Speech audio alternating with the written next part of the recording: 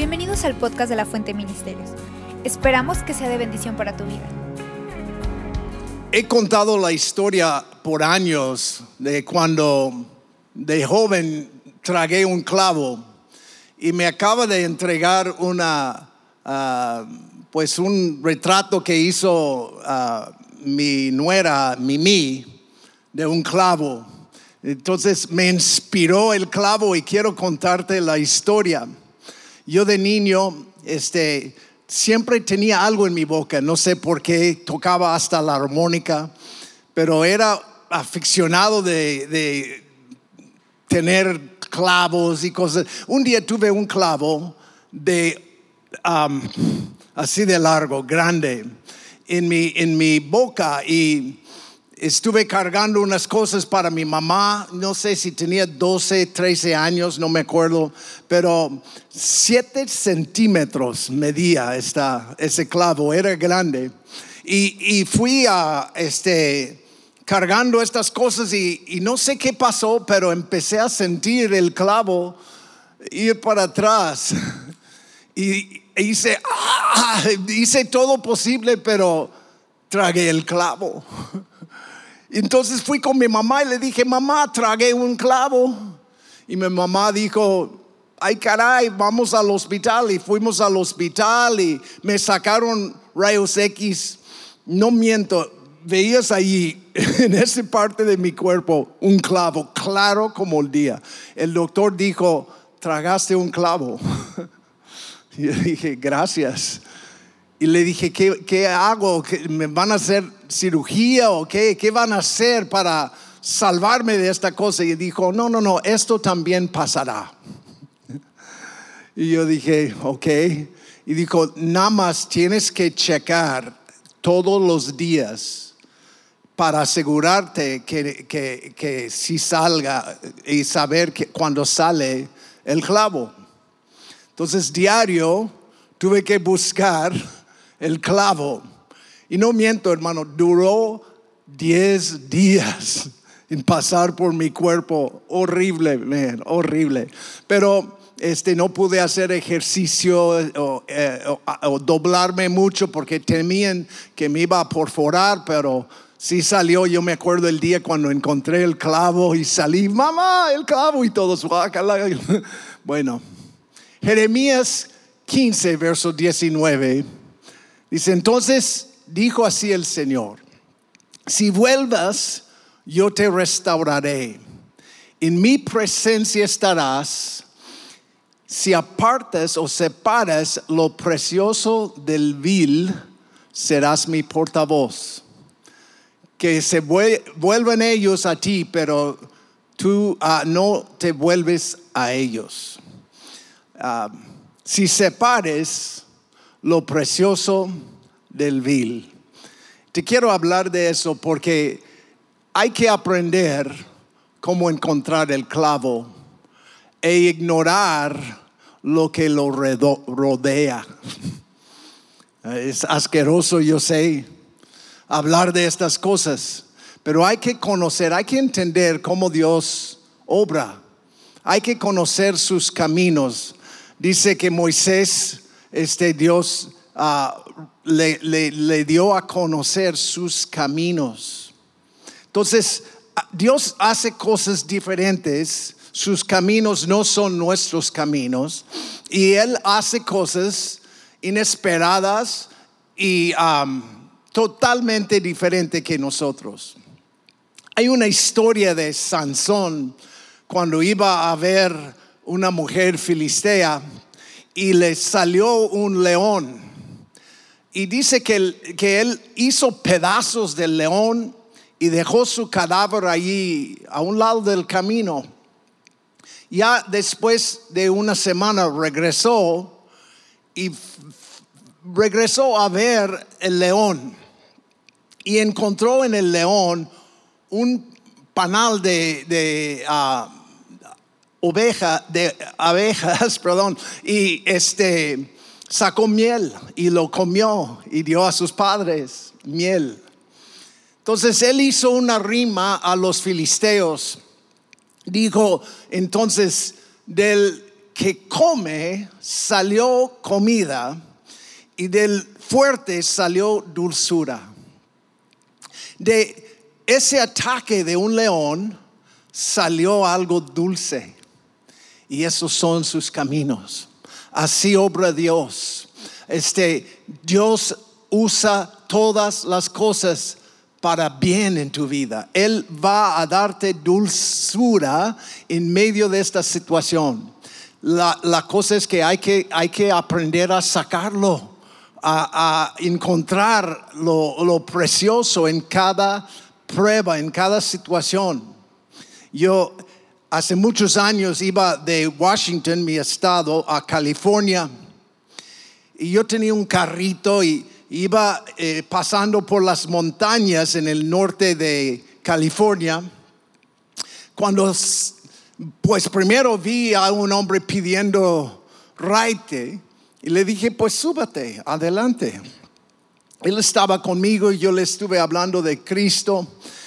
Y iba por los caminos de las curvas de esta carretera y se me ponchó la llanta. Qué gacho. Se me ponchó una llanta. Y yo, pues, me puse a un lado y chequé la refa, ¿no? También ponchada. Entonces yo le dije, pues así era yo, medio inocente o quizá ignorante de las cosas, pero le dije al amigo, cuida mi carro, por favor. Y yo fui a pedir raite con mi llanta ponchada a la próxima gasolinera para arreglarla. No miento, hermanos. En el momento que saqué mi dedo, se paró un carro lujoso, grande, lujoso, y yo dije, wow, pararon al verme porque soy tan guapo y espiritual, no sé, pero corrí al carro rápido y abrí la puerta atrás y estaba casi llena de familia. Entonces me tuve que meter entre ellos con la llanta y dije, gracias, me das un raite hasta la próxima gasolinera, por favor. Y en eso pues empezó a manejar. La señora estaba manejando y yo les dije, soy cristiano, voy a California donde trabajo con gente necesitada de la calle. Entonces gracias, es una gran ayuda. Y me habla el Señor enfrente y me dice, espérate, ¿eres un cristiano? Y yo le dije, sí, porque me estaban mirando medio raro todos en el carro. Le dije, sí, voy a California, al sur de California y bla, bla, bla. Y me dice, ay, qué bueno, porque íbamos manejando en estas curvas. Mi esposa se le cerró un trailer, un camión, y se asustó y frenó y paró. Y cuando paró a un lado en el acotamiento, tú entraste en el carro. Nos asustaste horrible. Yo dije, ni modo. Oye, una llanta ponchada. Esta gente me llevó a la gasolinera, pagó mi llanta, pagó una grúa para regresarme y me apoyaron después. Dios tiene algo para ti, aun si te poncha la llanta, aun si tragas un clavo, hay algo precioso, ¿verdad? ¿Has aprendido a sacar algo dulce de tu prueba, de tu situación? En cada situación Dios está obrando. La Biblia nos enseña que Dios convierte tu lamento en baile, tu tristeza en baile, en danza. Dios cambia tristeza insoportable en gozo sin poder entender, perdón. Amén. Dios hace grandes cosas. Dios va a usar tu situación, aun si estás deprimido y cansado y triste. Oye, si estás en el fondo, solamente hay un camino para arriba. Y Dios te va a sacar de esta situación y Dios te va a dar la gracia para cada momento y cada situación. Salmo 30, verso 5 dice, porque su ira es solo por un momento, pero su favor es por toda una vida. Llanto puede durar toda la noche, pero mañana vendrá el grito de alegría. Amén. Tú ves el ataque del león, pero debes ver el beneficio y la provisión de Dios en el ataque.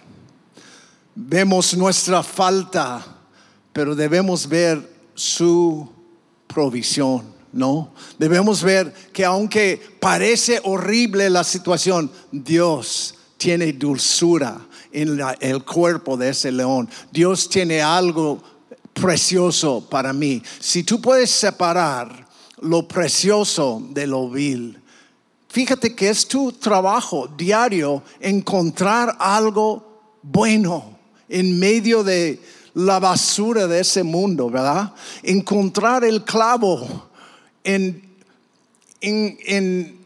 cubierto, con algo tan feo, pero ahí está el clavo. Me gocé tanto cuando encontré ese clavo. Lo guardé por años. Lo mostré, perdí novias mostrándoles el clavo que yo tragué. No, de veras es una cosa asquerosa. Pero el clavo fue precioso para mí, porque salió sin hacerme daño, ¿verdad? Dios quiere cambiar tu tristeza en gozo hoy. Tú le das tu tristeza y Él te da gozo, ¿verdad? Dios, sus caminos son diferentes. Él usa cada situación. Aún usará tu debilidad para avergonzar al diablo. Dios usa tu debilidad. Dice la Biblia esto. Segundo de Corintios 12, verso 9.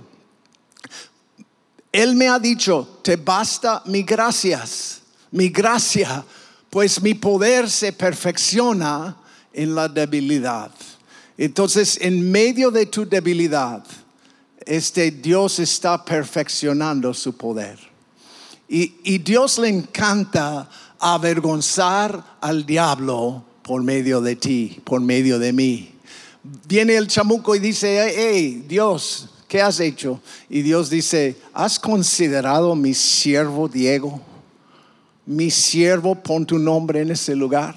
Él ha pasado por tantas pruebas y todavía sigue creyendo, todavía sigue de pie, a pesar de pandemias y robos y maldiciones y maltrato y nombre, sigue de pie. Y tú ¿sabes lo que hace? Lleva el diablo y lo pone allí, tu enemigo, enfrente de ti. Unge tu cabeza con aceite y adereza una mesa delante de ti en presencia de tu enemigo. Y Dios siempre te está usando para mostrar al diablo, mira, yo puedo usar hasta Diego. Yo puedo obrar aún por medio de Diego. Amén. Entonces, cada vez que te sientes débil, aprovéchalo. Aprovechalo, porque su poder es perfeccionado en tu debilidad. Entonces, encuentra tu clavo. Encuentra lo que está allí de Dios en medio de toda esta basura de ese mundo, ¿no? Lo precioso es sembrado en debilidad, ¿no? La resurrección procede la muerte. Y nosotros entendemos eso, entendemos que Dios está usando todas las cosas para bien en mi vida, en tu vida. Entonces hay que aprender cómo encontrar algo precioso en cada situación. Encuentra el clavo en cada situación. aunque ves puro popó por todos lados, hay un clavo. Y encuéntralo, búscalo, encuentra. Tú tienes que encontrar el clavo. Cada día hay que buscar un tesoro que Dios te está dando en ese día. La Biblia nos promete tesoros escondidos. Si algo está escondido, me toca encontrarlo. Me toca buscar, querer y anhelar algo. Cada rato gente, cuando yo llegué a Tepic, gente llegaba y decía que hay oro de los españoles en la sierra. Y nunca fui de sus viajes, porque el tesoro que yo encuentro se encuentra en la presencia de Dios. Entonces, Isaías 45 habla de tesoros ocultos y riquezas de los lugares secretos. Tu chamba es encontrar un tesoro en cada persona. Oye, tu suegra tiene un tesoro. Tu esposa tiene un tesoro. Todos los que están en tu familia traen un tesoro. Tu colonia tiene un tesoro. Tu ciudad tiene un tesoro. Nosotros queremos que Dios bendiga la ciudad, pero no va a bendecir la ciudad hasta que tú y yo la bendecimos. Nosotros nos toca encontrar algo bueno. No es difícil encontrar algo malo, ¿eh? Cualquier tonto puede criticar, y es la verdad. Cualquier ignorante puede decir, ay, yo veo esto mal y esto y esto y esto y esto. Llegan a Tepic y el molino y el central y la lluvia. Espérate, es el hombre sabio que encuentra un tesoro en medio de su situación, en medio de su prueba, su dificultad. Gálatas 5, verso 15, es un verso que yo le llamo el verso piraña. ¿No has visto los peces esos que comen carne, animales, y tú echas una vaca en medio de ellos y lo devoran en unos segundos? Puro hueso queda. Y hay cristianos pirañas consumiendo el uno al otro. La Biblia habla de ellos. Gálatas 5, verso 15 dice, pero si ustedes se muerdan y se devoran unos a otros, tengan cuidado, no sea que se consuman unos a otros. Cualquier persona puede criticar. Yo me imagino que hay mucha gente criticando cómo hemos respondido al virus en ese tiempo. Y tú puedes estar criticando el gobierno y los negocios y las finanzas, pero busca el tesoro. Separa lo precioso de lo vil, y entonces será su portavoz. Si tú separas las cosas buenas, encuentras lo que Dios te está dando en ese tiempo, te va a servir, vas a guardarlo por años. Tu clavo, tu tesoro, ¿verdad? Estamos demasiado atentos al pecado de nuestros hermanos.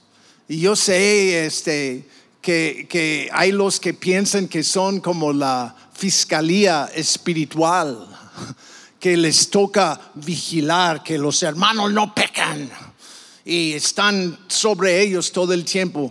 ¿Por qué no dejes de ser investigador de maldad y de pecados y estas cosas, y empiezas a ser buscador de tesoros?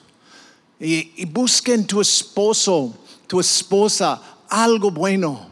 Es tan fácil empezar a ser muy especial, demasiado picky, como decimos en inglés, demasiado como cada detalle, que él no hace esto y él hace esto demasiado. Y espérate, busca algo bueno en ese burro con quien te casaste. Busca algo bueno en esta mujer que Dios te dio, en lugar de criticarla, porque la crítica no está ayudándonos, nos está perjudicando. Y es muy importante entender que no somos la fiscalía espiritual. El hombre espiritual, el hombre maduro, aprende a encontrar un tesoro en cada situación. Busca la provisión de Dios en cada situación. Salmo 84, verso 6. Está hablando de los que van a Sión o los que tienen su corazón puesto en la casa de Dios. Y dice, pasando por el valle de Baca o de lágrimas, lo convierten en manantial. Convierta tu valle de lágrimas en un manantial. Dios ha obrado tantas cosas en tu vida y está esta reserva de provisión. Hay que encontrarlo, hay que buscar esa reserva de provisión para tu alma en ese tiempo, y hay que separar lo precioso de lo vil. Amén.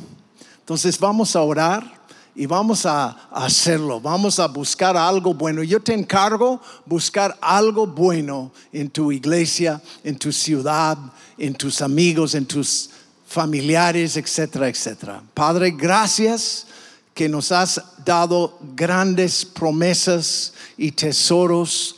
Ayúdanos a ver más allá de toda la distracción de ese mundo y encontrar ese clavo, esta provisión sobrenatural en el nombre de Cristo. Gracias.